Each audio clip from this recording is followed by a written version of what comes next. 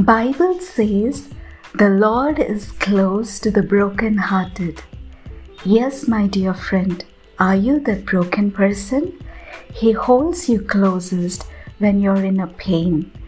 He is afflicted when Israel was afflicted. Jesus carried all your sorrows and all your distress when he was on the cross. He comforts you and makes you strong.